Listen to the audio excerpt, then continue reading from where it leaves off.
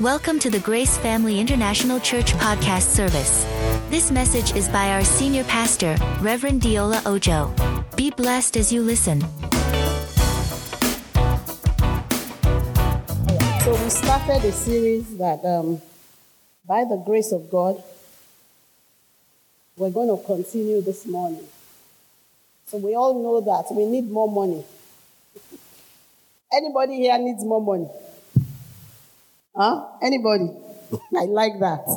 I like that. Let's try it one more time. I like that. He has a revelation. Anybody here need more money? Know what he did? He put up both hands. Hey, look, angels of God, if you are watching, I'm the first one that you need to visit supernaturally with finances. All right. So definitely in this season, we certainly need more money. We need more blessings. We need more financial increase. And God is more than able to give us the blessings and the increase. Amen. So I want us to establish something today. And that is the fact that even in famine, you can have unprecedented surplus. Even in famine, even when there's hardship, even when the country is down financially, you can have what? You can have unprecedented surplus.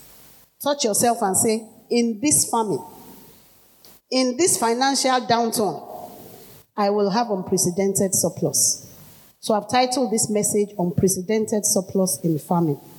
Father, in the name of Jesus, we thank you for the opportunity to look into your word, to receive revelation for today, to receive speed that we can run with. That even though there's a casting down generally, for we, your people, there will be a lifting up in the mighty name of Jesus. I pray that everyone under the sound of my voice will receive spiritual advancement, will receive financial abundance as a result of this message in the mighty name of Jesus. Ahead of time, we give you all the glory and all the praises. In Jesus' name we have prayed. Amen and amen and amen. So the first thing we need to understand is that life has cycles. Cycles of scarcity and what? And surplus. Life has cycles. From the time of Abraham, we saw that the Bible recorded famines. All right? It's like when you look at all the different times in the Bible, from time to time, there were famines. Famines for different reasons. Sometimes there was famine because the people had sinned and they cut themselves short of the blessings of God. And when God withdrew, as it were, his hand from their land, then they begin to suffer famine. All right? Famines too can happen due to climatic changes. All right? Desert is encroaching. It's going to cause famine. If there's too much global warming, it can cause famine. Famine can also come through wrong policies of a government. Famine can come through the wrong policies of a government.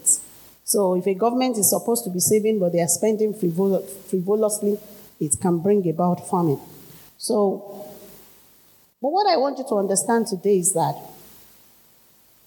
even when a nation or region is in famine, people in the same place will be experiencing two different things.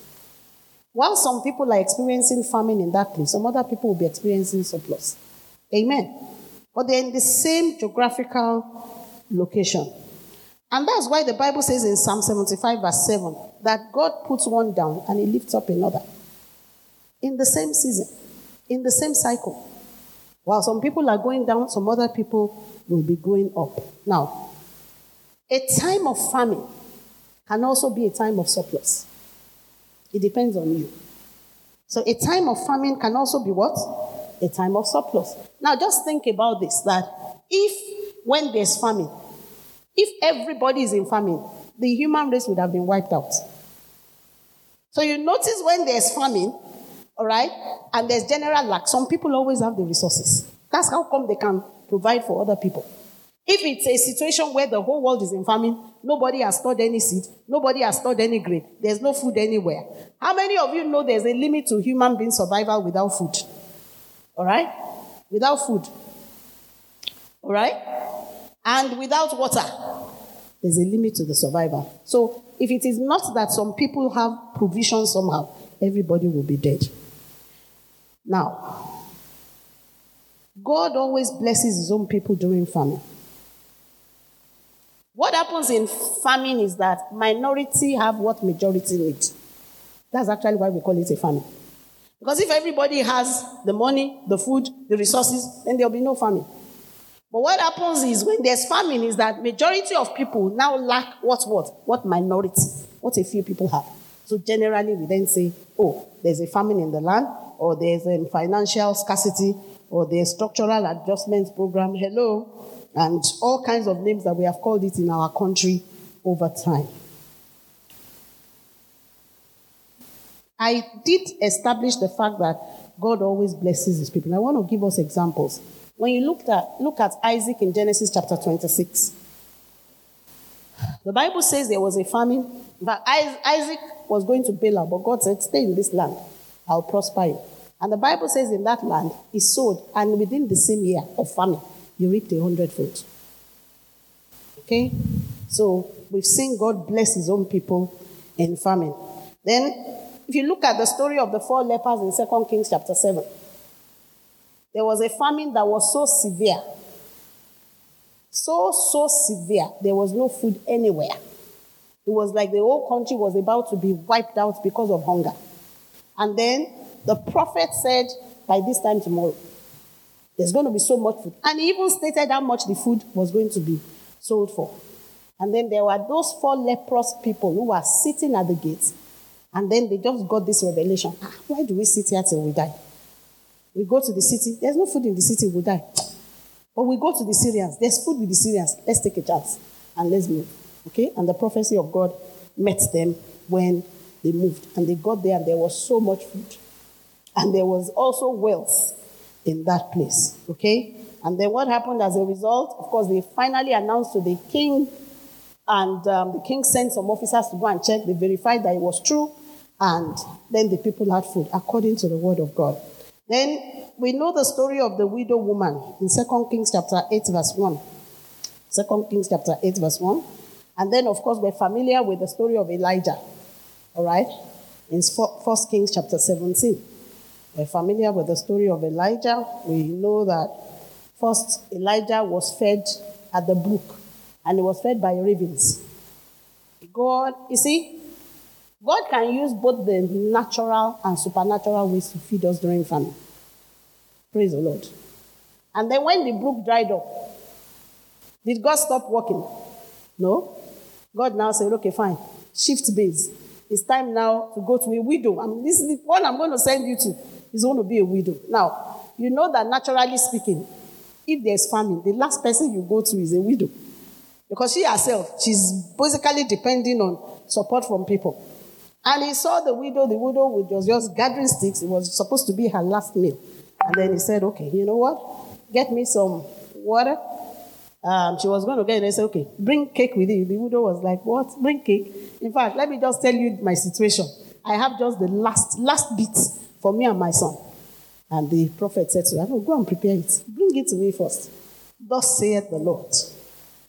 The cruse of oil will not fail. The barley of flour will not cease until God sends rain. And the Bible says, she obeyed the prophet, and she and her household, they ate for many, many, many days. Okay. Now, let's go to Abraham. Genesis chapter 12. I'm going to read from verse 10 to chapter 13 and verse 2. Okay? Praise the Lord. Genesis chapter 12 and verse 10.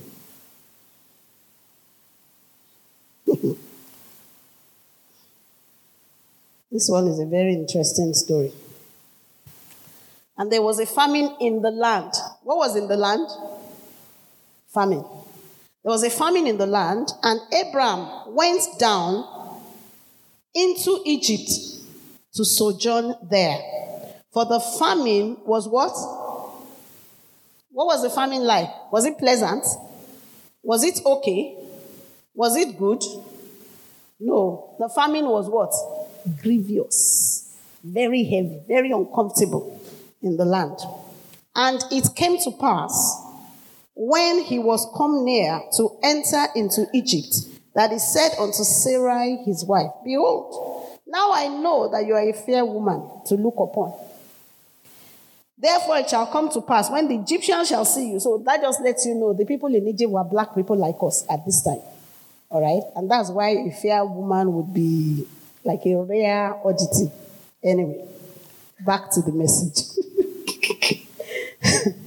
Okay. Therefore it shall come to pass, when the Egyptians shall see you, that they will say, This is his wife, and they will kill me, but they will save you alive. Say, I pray you that you are my sister, that it may be well with me for your sake, and my soul shall live because of you. And it came to pass that when Abraham was come into Egypt, the Egyptians beheld a woman, that she was what? What was the woman like? She was very fair, okay? The princes also of Pharaoh saw her and commended her before Pharaoh, and the woman was taken into Pharaoh's house. And he entreated Abraham well for her sake. And he had sheep and oxen and he-asses and men servants and maid servants and she-asses and camels. And the Lord plagued Pharaoh and his house with great plagues because of Sarai, Abraham's wife. And Pharaoh called Abraham and said, What is this that you have done unto me? Why didn't you tell me that she was your wife? Why did you say she's my sister? So I might have taken her to me to wife. Now therefore, behold your wife. Take her and what? And go away. And Pharaoh commanded his men concerning him, and they sent him away, and his wife, and all that he had. And Abraham went up out of Egypt, he and his wife, and all that he had, and Lot with him into the south. And Abraham was what? Abraham was what? Very rich in cattle, in silver, and in gold. So, what happened here? Okay? He went to Egypt looking for food, but of course he knew that these Egyptians, they are not disciplined people. You see my wife, they were going to want to take her. So he told a partial truth, actually, because his wife was actually his half-sister. So it was a partial truth. Later on with Abimelech, he told the full story. So anyhow, when the king, who should have known better, thought he was marrying his sister, what did he do? The Bible says that, verse 16 of Genesis chapter 12, he entreated Abraham well for her sake. And he had sheep and oxen and he-asses and men servants and maid servants and she-asses and camels. So he gave Abraham a lot of things. They call it dowry, isn't it? But an excessive amount of dowry that elevated Abraham's financial state. Now, what I want you to understand is that for God's people, famine is a time of exchange. Famine is what? A time of exchange and wealth transfer. A time of exchange from those who have to those who don't. Famine is a time of exchange. Then it's also a time of wealth transfer. All right? I'm going to come to that. So, let me focus on this issue of wealth transfer briefly. So what happened? There was transfer from the wealth of Egypt, or Pharaoh, to Abraham. Whenever there is famine from unbelievers, God will do wealth transfer to believers. Amen? Even when they think they are trying to wrong you, or they are trying to cheat you, all that will play out is that there's going to be collection of their wealth from them. Are you listening to me? The Bible says they may gather, but not of me. Everyone that gathers against you, what will happen to them? They will fall for your sake. That's what will happen. Because with this economic thing, there are some people who are doing calculation, unbelievers, of how they can take your money. And God just smiles at them as they are plotting. God smiles. He's the one they have. And God is going to take from them and transfer to you. So wealth transfer happens. Then, of course, for believers, a time of exchange. A time of exchange from those who have as believers to give to those who do not have as believers. Okay? Look at Acts. Acts chapter 11, verses 26 to 30. Acts chapter 11, verses 26 to 30. And then we'll take a few points here.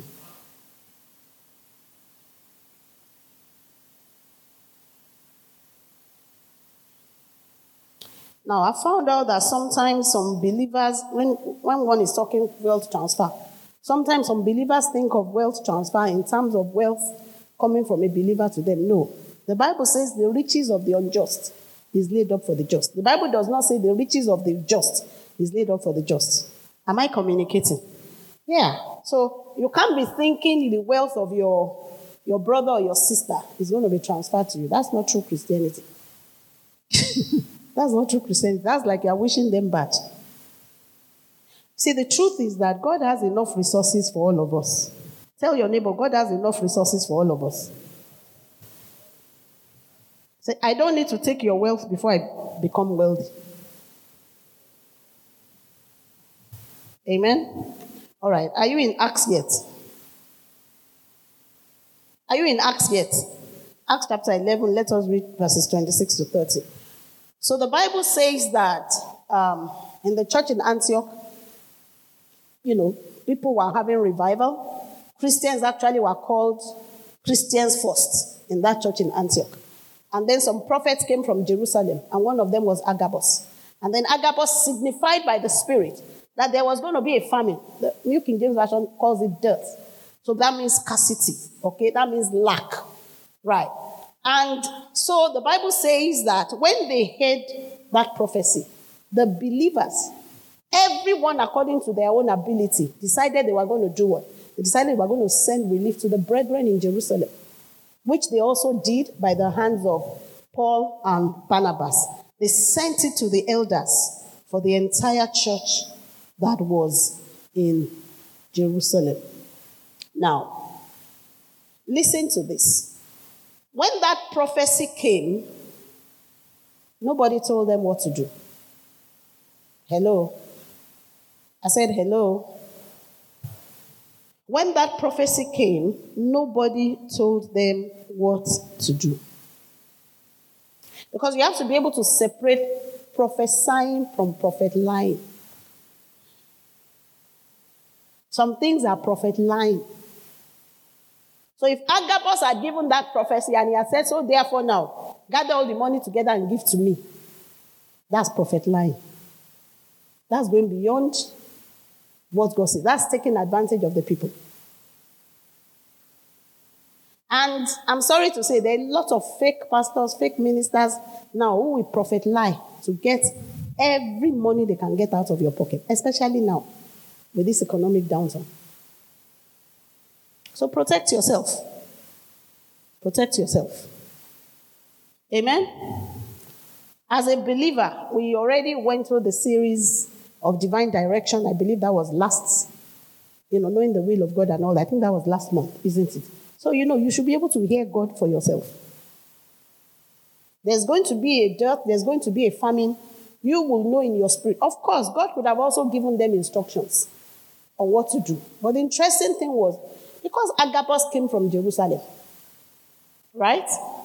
When he said there was going to be famine, he said the famine was going to be all over the earth. And the Bible says it actually came to pass in the days of Claudius. Okay? So it was something that was going to come to pass. Now, even if he said, okay, so send something to Jerusalem, because it's from Jerusalem, we'll begin to put a bit of question mark. Right. Also take note that when the church decided to send that relief, number one, they didn't give it to Agabus, they didn't send it through Agabus. What did they do? They sent it through their own pastors, their own leaders. That's how they did it. For integrity and accountability purposes. That's the way they operated. And what was the established pattern that they had in the church in Jerusalem?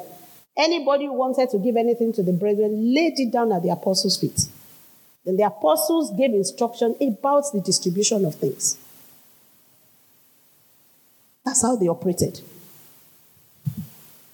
There was so much trust and there was balance. And when there was even going to be an issue, when they now saw that, some widows are now being ignored, that belong to a particular group, then the Apostles then decided to select some people.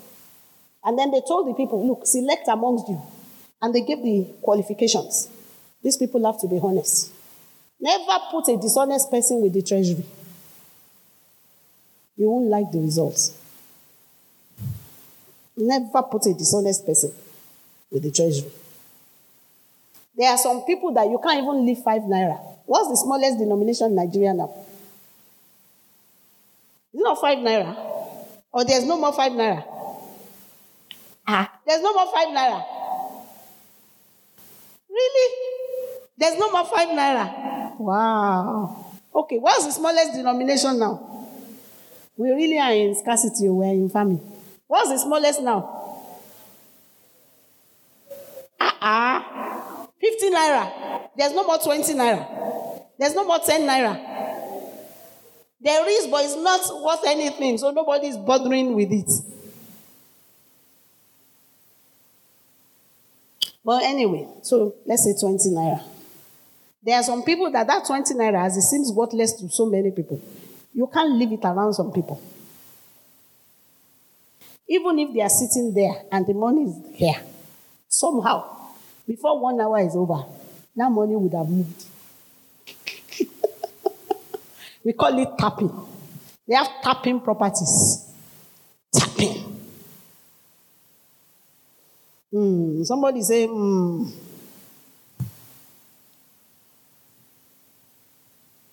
Praise God. All right. So, this wealth transfer, this unprecedented surplus, how does it happen? So the first one, since I already started talking about it, so let me make it the first point. Prophecies.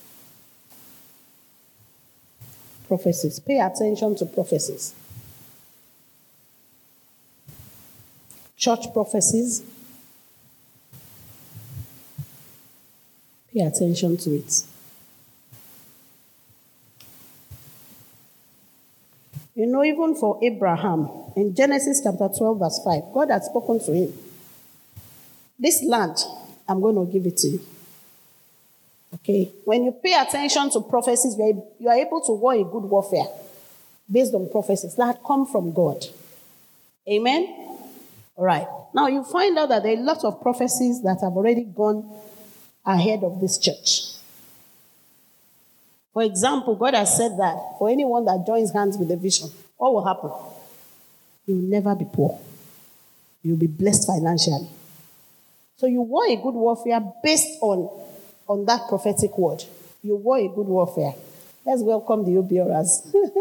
We're so excited they're in church this morning.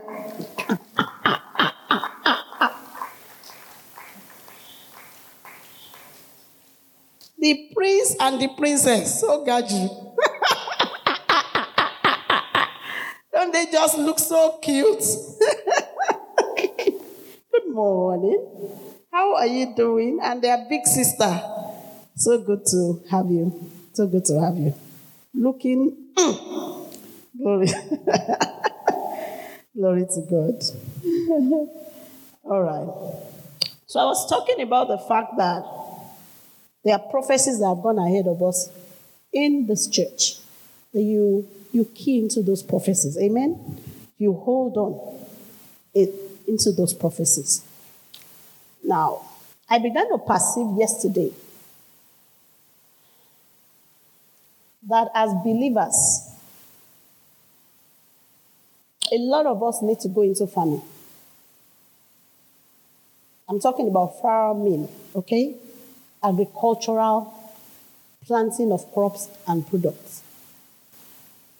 And there's this thing that I came across, because some of you may feel, but I don't have any land. Do you know that you don't need land to plant some things? Okay, so there's this new thing that they've started now. I don't know how many of you have seen it or you're aware of it. They plant yams in sacks. In sacks. Okay? So it can be like a cement sack, rice sack, those kind of sacks. So you can research it and find out how they do it. So people are living in urban areas and they are growing their own yams. Within 5-6 months, they harvest the yam. and they eat it.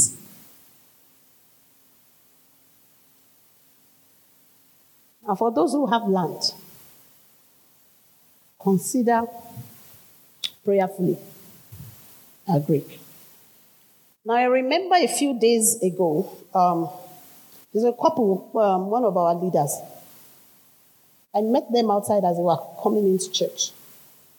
And as I saw them, I just had this revelation that, their son will be involved a lot with feeding everybody. But then yesterday, God ministered to me that a lot of us as church members should prayerfully consider famine. Okay? You have a piece of land you're not using for anything, is lying fallow. There are things that you can plant on that land. If you've already been toying with it, but you're just not sure, some of us is like we just keep procrastinating. You can get people to even farm on the land. Amen. There can be people that you pay to help you. Of course, you'll have to visit the farm from time to time. But what I'm trying to tell you is that you don't necessarily even need to become a farmer and go to the village before you start cultivating crops. But that's something that God, and I think is bearing witness with some people. Maybe some of you have been perceiving it before, but that's something that God said I should tell you. Okay. Praise the Lord. Divine revelation is very important because you will notice that before a famine starts, it's like God always prepares his people. God always prepares his people. There's a famine coming, and you always find out that God's people, because of that preparation, they're always exempt from that famine. It's like God preserves. God preserves them from that famine. Let me tell you another experience that I had.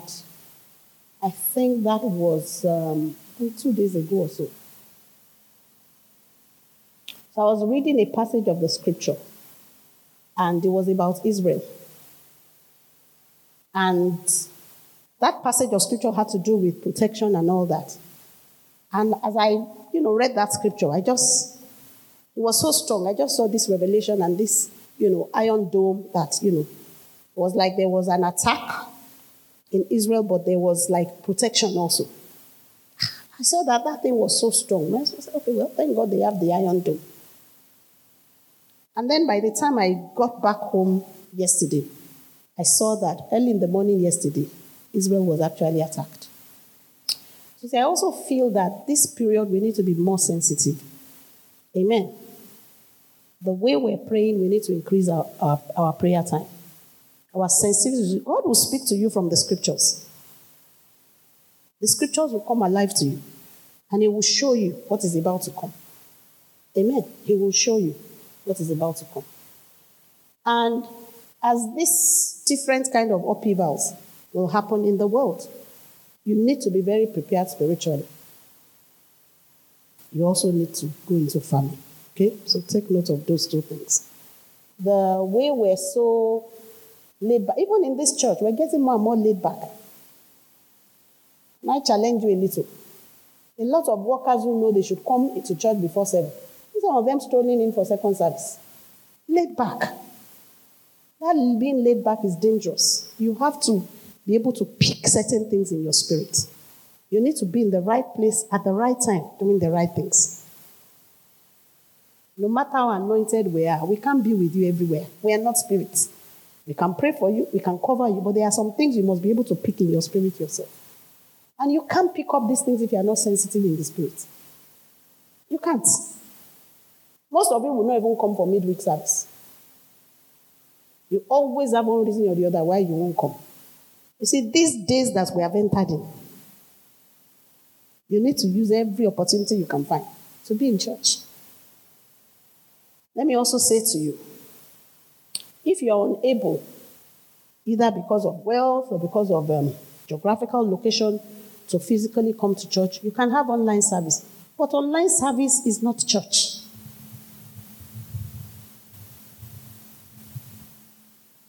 Amen. Amen. I know there are people watching me online. You are way, way better than people who are still sleeping in their bed and they won't even tune into any church service. All right?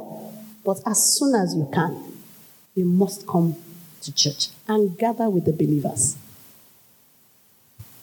Now, let me also tell you what the devil is doing now. You see the way these petrol prices are going up, and then they come again and they say, oh, they're going to increase price, and they deny it.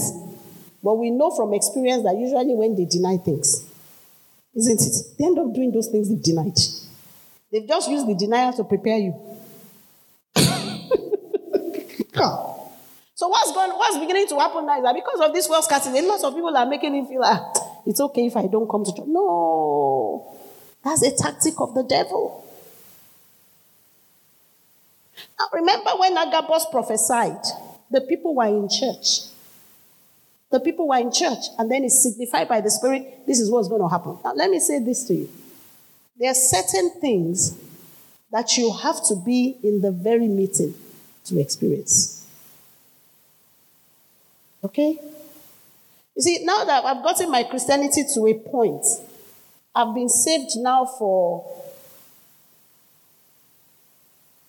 over 40 years. I've been born again. I'm not planning to backslide. But I found out that, you see, this Christianity is getting to a stage now where it's like the younger generation don't even understand what Christianity is. Christianity is not about your convenience. It's not about your convenience. The fact that God saved you from hell, He saved you, made you His child, you become His slave, you surrender your own life to Him. That's what it means to be saved. God now begins to run your life, not you. But the way a lot of Christians are still living, they are using God. God is not using them. God, I need this. God, I need that. God, I need this. God, I need that. No, that's not how it works. You come to that point of salvation, wretched, miserable you. What less you? God saved you. In spite of all your sins, in spite of all your imperfections, God saved you. He brought you out of the miracle. He set you upon the rock to stay. Now you get to a point where you now say, God, you own my life. And God has promised the thoughts that I think towards you, they are thoughts of peace and not of evil, to give you a future and an expectation. You can be sure that in His will is a good plan. It's a wonderful plan. But you have to be in His will. So what I'm saying to you is that even for your own good, you cannot continue to live your life on your own terms. Live it on your terms. You take some decisions that are wrong, it's going to affect you. And some of it will affect generations coming after you. Selah. So in that service, all of them were there. Let me say this to you. If we will make ourselves more available actually to God, even as a church, God will do more. God will do more. If we will serve God with genuine hearts, pure hearts, more sacrifice, God will do more. It is well with us in Jesus' name. Somebody say, Right. So number one is prophecies. You got to pay attention to prophecies. Genuine prophecies, pay attention to it. General prophecies, pay attention to it. Amen? All right. Number two is the promises. You got to know the promises of God to His people and to you as a person. You got to know the promises of God to His people and to you as an individual. If you look at Job chapter 5, verses 20 to 22, very quickly. Are you getting anything from this message? All right. Job chapter 5.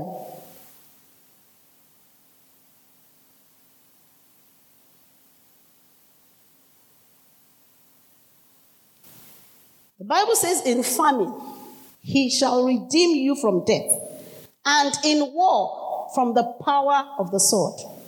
You shall be hid from the scourge of the tongue.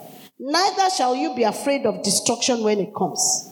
At destruction, you will, and famine, you will what? You will laugh. Neither shall you be afraid of the beasts of the earth. At destruction and famine, you will laugh.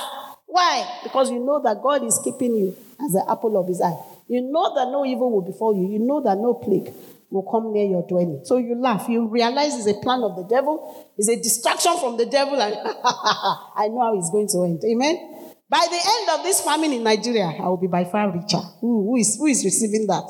Who is declaring, I'll be by far better. I'll be by far greater. I'll be by far wealthier in the mighty name of Jesus. This famine in Nigeria is for me. It's a time of wealth, what? Wealth transfer. Wealth is going to be transferred to me. Who is receiving that? Say amen. All right. Look at Psalm 37, verses 18 to 19.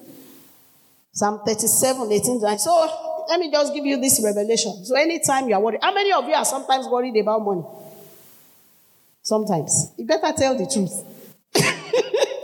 Sometimes no, you know the funny thing. Generally, I never worry about money. Generally.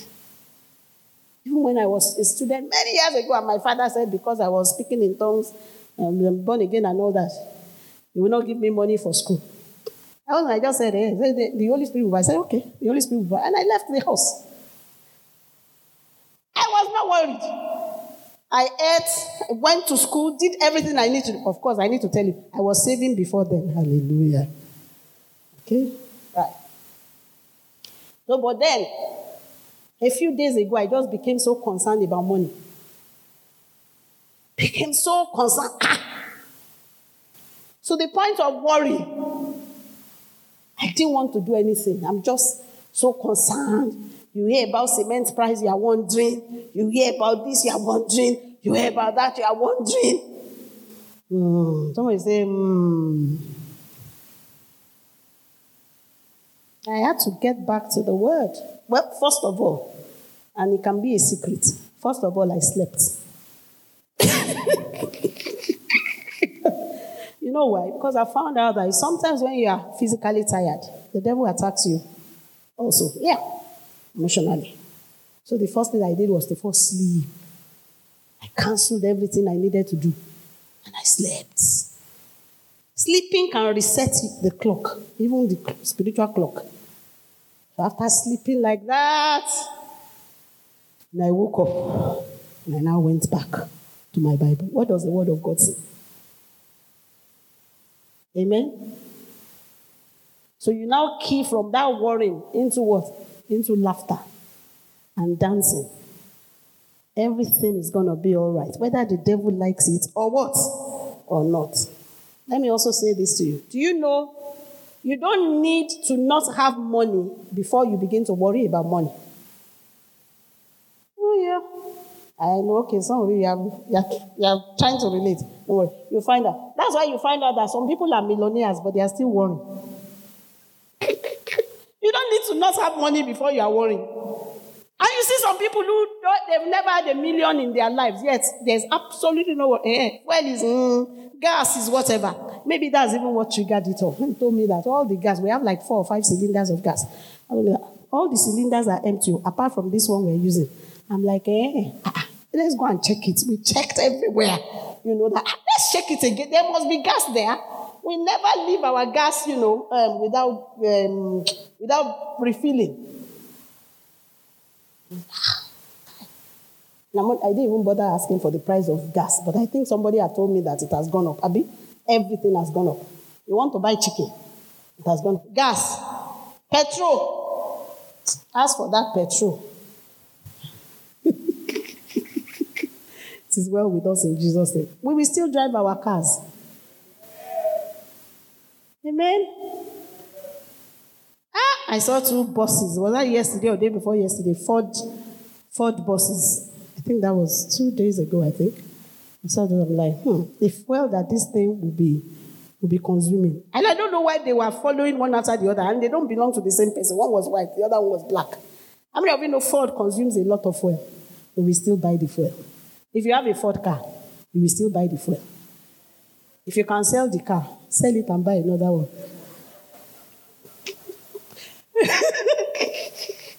So I said practicality. Practicality. I was telling them in Ibadan, I don't think I got to that when we had the couples program in Lagos. How when we were growing up, some of you may need to, for a while, you may need to adapt your food table. When we were growing up, how many of you ate meat more than once a day? More than once a day. Every day. Every day. Are you sure? Okay. I saw 2 hands. I'm not sure. I think you need to review it. What did you have for breakfast? What did we used to have for breakfast in those days? Eh? Oh, bless you, Jerry. Which bread and tea? Sometimes. Okay, sometimes. Eh? Sausages, bacon, and ham, Jerry, I trust. Yes, growing up too, we had that, but that was not all the time. Our parents would also give us what? Pap and what? Akara. Or pap and moi moi. Isn't it? Yes. Then sometimes they will give us what? Yam. Yam and what? Fish. Yam and palm oil. Then they sprinkle salt on top of the palm oil for you. Then the yam, when it's well, it absorbs some of that palm oil. What are you talking? Waiting be fish sauce. This one is modern time. Fish sauce. They didn't make fish sauce at that time. Palm oil. When they wanted to add sophistication to it, they gave you groundnut oil instead of palm oil.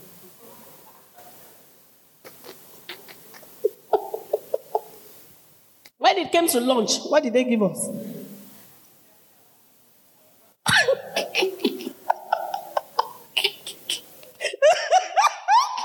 No, it's like gari and kuli kuli. That one was snack. Usually they gave us gari, but it was eba, isn't it? They gave us eba, but most of us did more of amala. How many of you remember laughing? The laughing that you will do like this, the thing will be fighting with you, you'll be fighting with it. You did laughing? Yeah.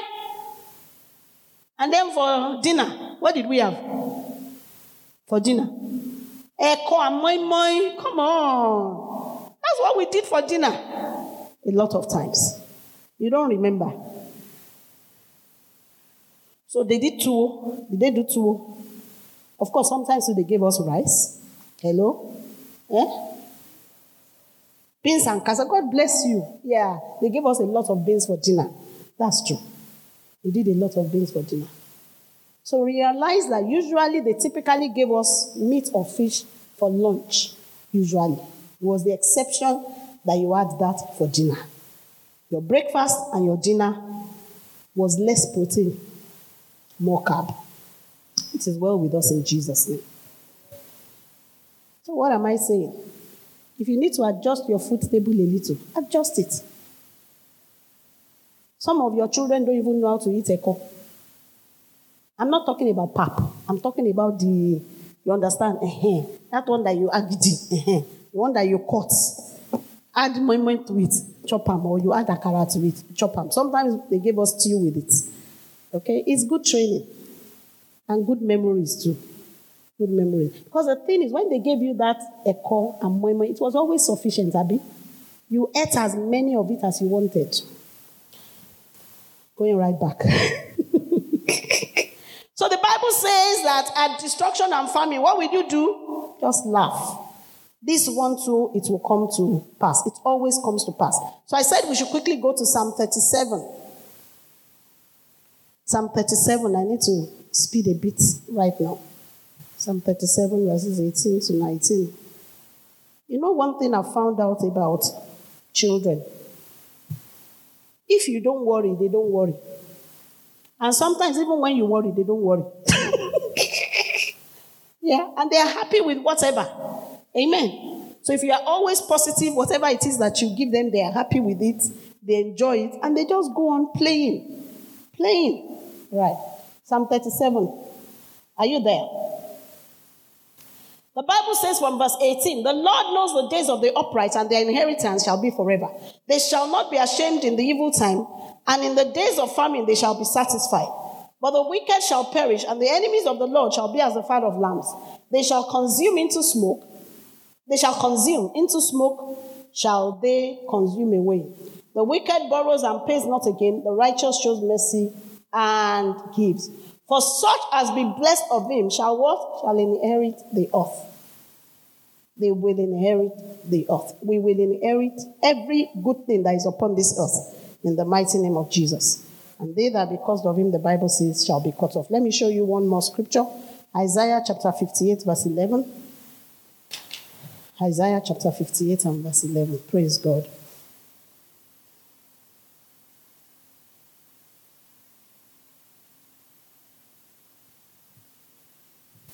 I love this scripture. The Bible says, and the Lord shall what? Guide you how? Continually. And satisfy what? Your soul in drought. God will satisfy your soul. And make what? Make fat your bones. And you shall be like what? Like a well-watered garden. And like a spring of water, whose waters fail not. The Bible says God will satisfy your soul. In scarcity, you will be satisfied. In the mighty name of Jesus. When people are losing weight, you'll be gaining weight. In a healthy manner. Praise the Lord. I'm building muscles. In the mighty name of Jesus. It's the promise of God. We will hold on to these promises. Amen. All right. Number three. So the first thing I said, for us to experience unprecedented surplus in famine, the first thing is that we must give it to what? Prophecies. Number 2 is what? The promises of God in his word. Number 3 is planting. All right? In planting. You notice the believers, as soon as they heard there was going to be famine, what's the first thing they did? They decided they were going to give. That's what they decided to do. They decided they were going to plant seed. Why did they decide to send money to Jerusalem ahead of the famine? Number 1 was they understood that if you plant seed, you will also have harvest. They understood that. And that's why immediately they tied it. Immediately, as soon as they heard that, prophecy, they decided, no, I'm going to plant seed. Now, what's the normal thing when you hear famine is coming? What's the natural thing that you would likely want to do if famine is coming? It's to hoard. That's the natural thing. But they went against that natural thing. They keyed into the supernatural. And so what they decided to do, I beg your pardon, was to give. They decided to give. You see, in this economic climate, you cannot afford not to give. You cannot afford not to sow seed. The natural thing is, I'm not going to pay tithe anymore. You cannot afford to not tithe.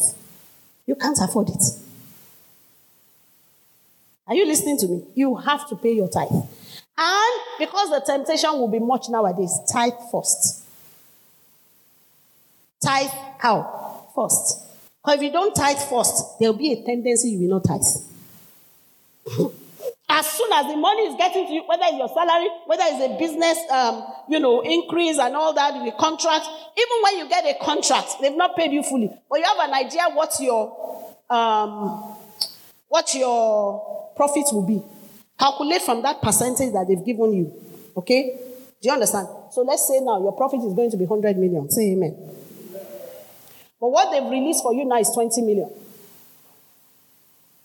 Okay? And you already know that, okay, the profit at the end of the day will be what? Will be 100 million. You now calculate, okay, how much do I need to start executing this project? So maybe the first stage of the project, maybe I'm going to use like 15 million. So meaning that there's a 5 million that is what? Part of your profit.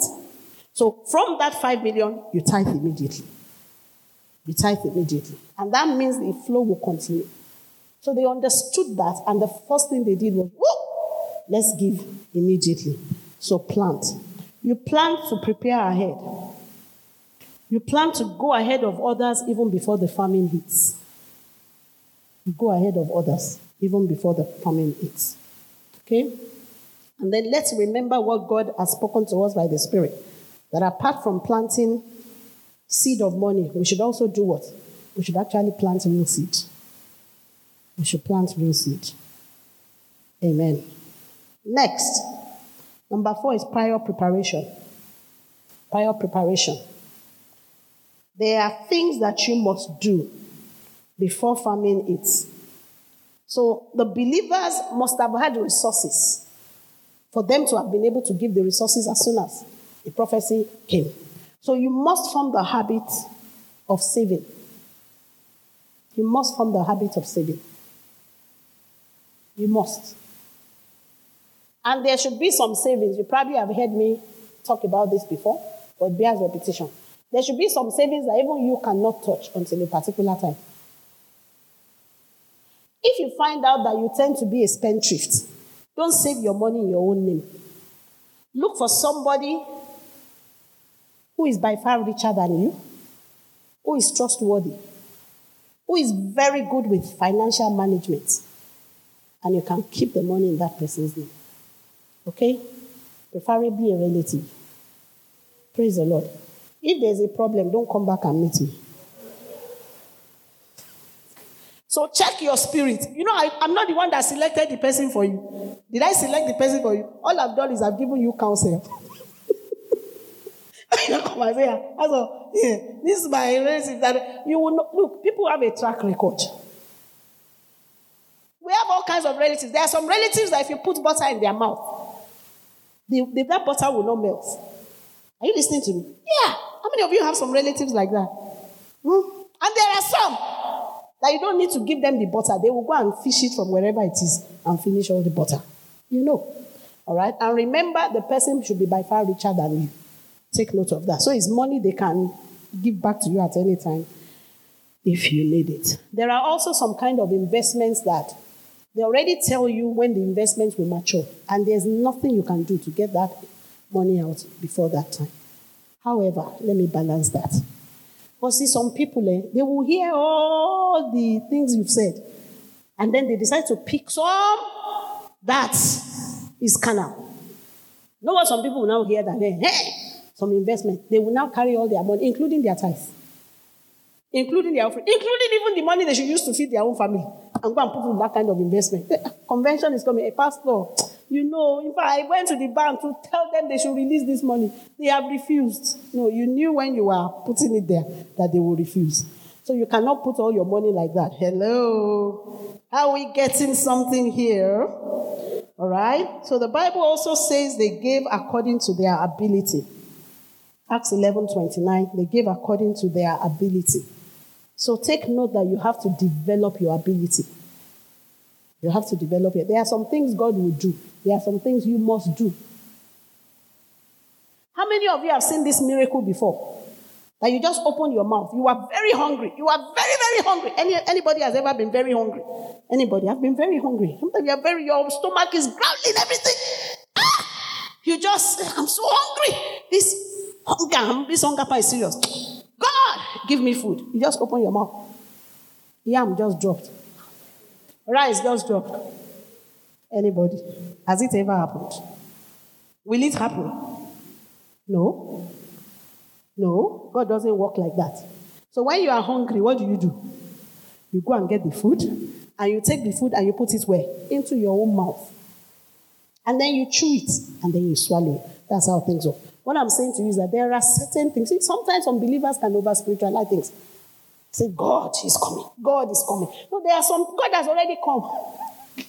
There are some instructions God has already given you that He already expects you to do. So if you don't do it, don't blame me. Tap your neighbor and say, don't blame me. Tell your neighbor, I'm not your enemy. Don't blame me. You do the right thing. Amen?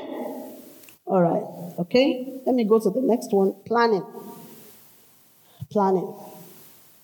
But the believers decided to send relief to the brethren through their own leaders.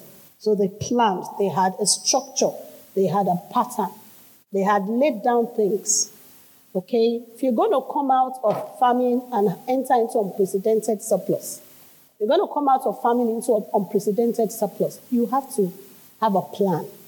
Laid down, written down, structured plan. Sometimes you may need to adjust that plan, but at least start with a plan. I found out that God works best with those who have a plan. Amen. And it is those who have a plan who can start something and finish what they have started. So you must plan. You must have a pattern. You must have a structure. You say you want to build a house this year, and we're trusting God for people to build a house by next year, July. We expect to be dedicating houses. Amen. New houses. Praise the Lord. But there has to be a plan. This is when I'm going to start. This is what I'm starting with. So you look at what you have. Amen. And, you don't necessarily have to start with a skyscraper. You have the money for a skyscraper. You have millions of US dollars or pound sterling and all. And you say you want to start with that. But generally, we advise start small. You learn from, the first thing. You learn from the first thing. Amen? Even when it comes to this farming, don't go and start except you've studied Agric and you've worked in an agricultural company.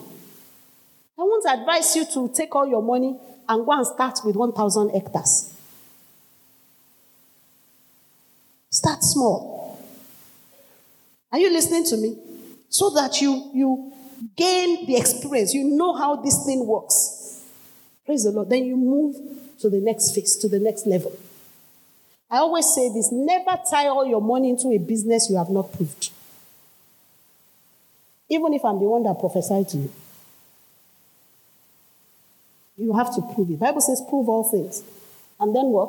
Hold fast to that which is true. You've never gone into piggery farming. You can't say you are going to start piggery farming. You now want to start with 500,000 pigs. It doesn't work that way. You don't know anything about it. Say, I'm going to employ people. How trustworthy are those people? How many years have you had interacting with them? Amen. Start on a scale that would allow you to gain experience. When you've gained the experience, then you can do it bigger and bigger and bigger. In Jesus' name. Finally, positioning. Positioning. You've got to be properly positioned. Don't miss your time of visitation. And that's why I said to you earlier that you have to be more spiritual. A lot of things, you have to be in the right place at the right time, doing the right things. The blessings then come. The benefits then come. See, some people who are not looking for jobs, who just happen to be in a particular office at a time when they needed somebody to fill a position. Then they're like, by the way, are you even doing anything? I'm not doing it. Look, somebody just resigned, and we need somebody urgently to fill this position. And you're like, okay, what's the job about? They tell you, finally, something you can do. Maybe it's even something you've done before. But you don't have a job presently. Maybe you are doing business, but the business is like, And I'll say, okay, fine. Can you fill in this position right now? You say, yes, I can fill the position. Can you start today? Say, I can start today. Say, how much is the salary? We'll pay you 500,000 naira per month. That's happening because you are what? I'm telling you things that have happened to some people. You're in the right place at the right time. Sometimes you wake up in the morning and just have a perception in your spirit about some things. Because you pray more about it, and then you move with the Spirit. You move with the Spirit. You move with the Spirit. And then you now find, at the end of the day, when the whole thing plays out, this is why God was leading me like this. And there are other times that you want to do certain things, and there's a scratching in your spirit. There's something that just keeps going off like an alarm. Wah, wah, wah, wah, wah, wah, wah. Hello. And then that means that if there are some things you are rushing into before, you pause. What's this alarm I'm feeling in my spirit? What's this gnawing inside of my belly that is telling me to be careful? You pay attention to that, you find out that, wow, my goodness, I just saved myself from a lot of heartache. I just saved myself from a lot of financial loss. Now, nowadays, you see how people are churning out all kinds of letters and emails and text messages telling you, come and invest in this, come and invest in that. Prove all things. Who has invested with them before? How long has a person invested in them before? How much has a person made? How truthful is the person who has invested with them before? Whatever you are not sure about inside here, you don't have to do it. Amen? What you are sure about inside of you and that you have proven over time. That one, follow that leading of the Holy Spirit and you'll be blessed. There will be a lot of wealth exchange, wealth transfer. During this time, when there's a famine, a lot of us are going to handle money we have never handled before. This is the doing of the Lord, and it is marvelous in our sight. Before any famine comes, God always sends provision ahead. But as that provision has been sent ahead, we must be in the position to tap in and receive all those provisions that God has meant for you. You will not go under. You will go higher. You will prosper more than you have ever prospered. You will handle things that you have never handled. You will go to places that you have never gone to. You will relate with people that you have never related with. You will start businesses that you have never handled before. And at the end of it all, you will laugh and you will rejoice because God will make your bones fat in the mighty name of Jesus. Hallelujah, glory. Let's rise up on our feet. And let's lift up our hands and let's ask God to speak to us. Ask God. Ask God. Breathe upon the word that you have just heard. The Holy Spirit will quicken certain things to you, that by this you may war a good warfare. Let's make a commitment to God to seek Him more, and to be more sensitive to the Spirit. If you're here and you're not born again, it's a good time to accept Jesus as your Lord and Savior. If you ask God to forgive your sins, He will forgive you and He will save you. Or perhaps you are backsliding and you need to make a recommitment back to God. God is also willing to receive you and to accept you. But for the believers, I want us to affirm that during this time, we will prosper more than we have ever prospered. There will be enlargement in every area of our lives. There will be increase in every area of our lives. It will be a time of unprecedented surplus and increase. In the mighty name of Jesus. Let's pray. Let's pray. Let's pray. I also want you to pray this morning that God will use you to be a blessing to people. As those believers sent relief, that God will use you as someone who will be able to send relief unto others. Let's pray. If you desire it, God will make it happen. If you desire it, God will make it happen. Let's pray and let's talk to God.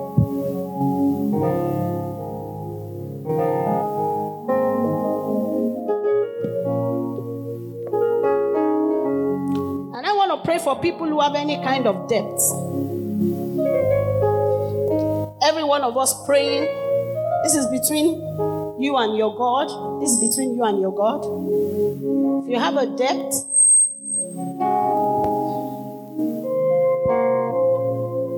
you have a debt. Maybe the people you are even harassing you already. But you have a debt. And you would like to repay that debt. I want you to place your hand on your chest. I want to pray for you. You are owing people money. And you want to trust God today for provision to repay that debt. I see the hands. Keep the hands on your chest.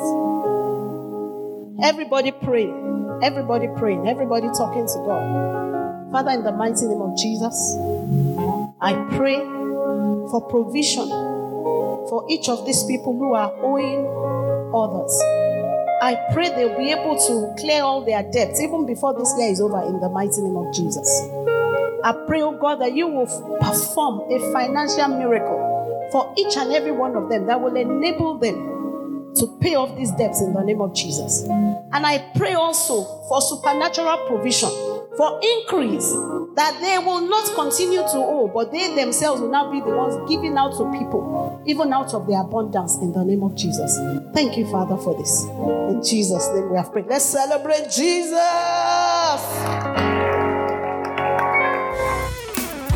Thank you for listening to this message. We hope you were blessed. Please follow us on our social media handles.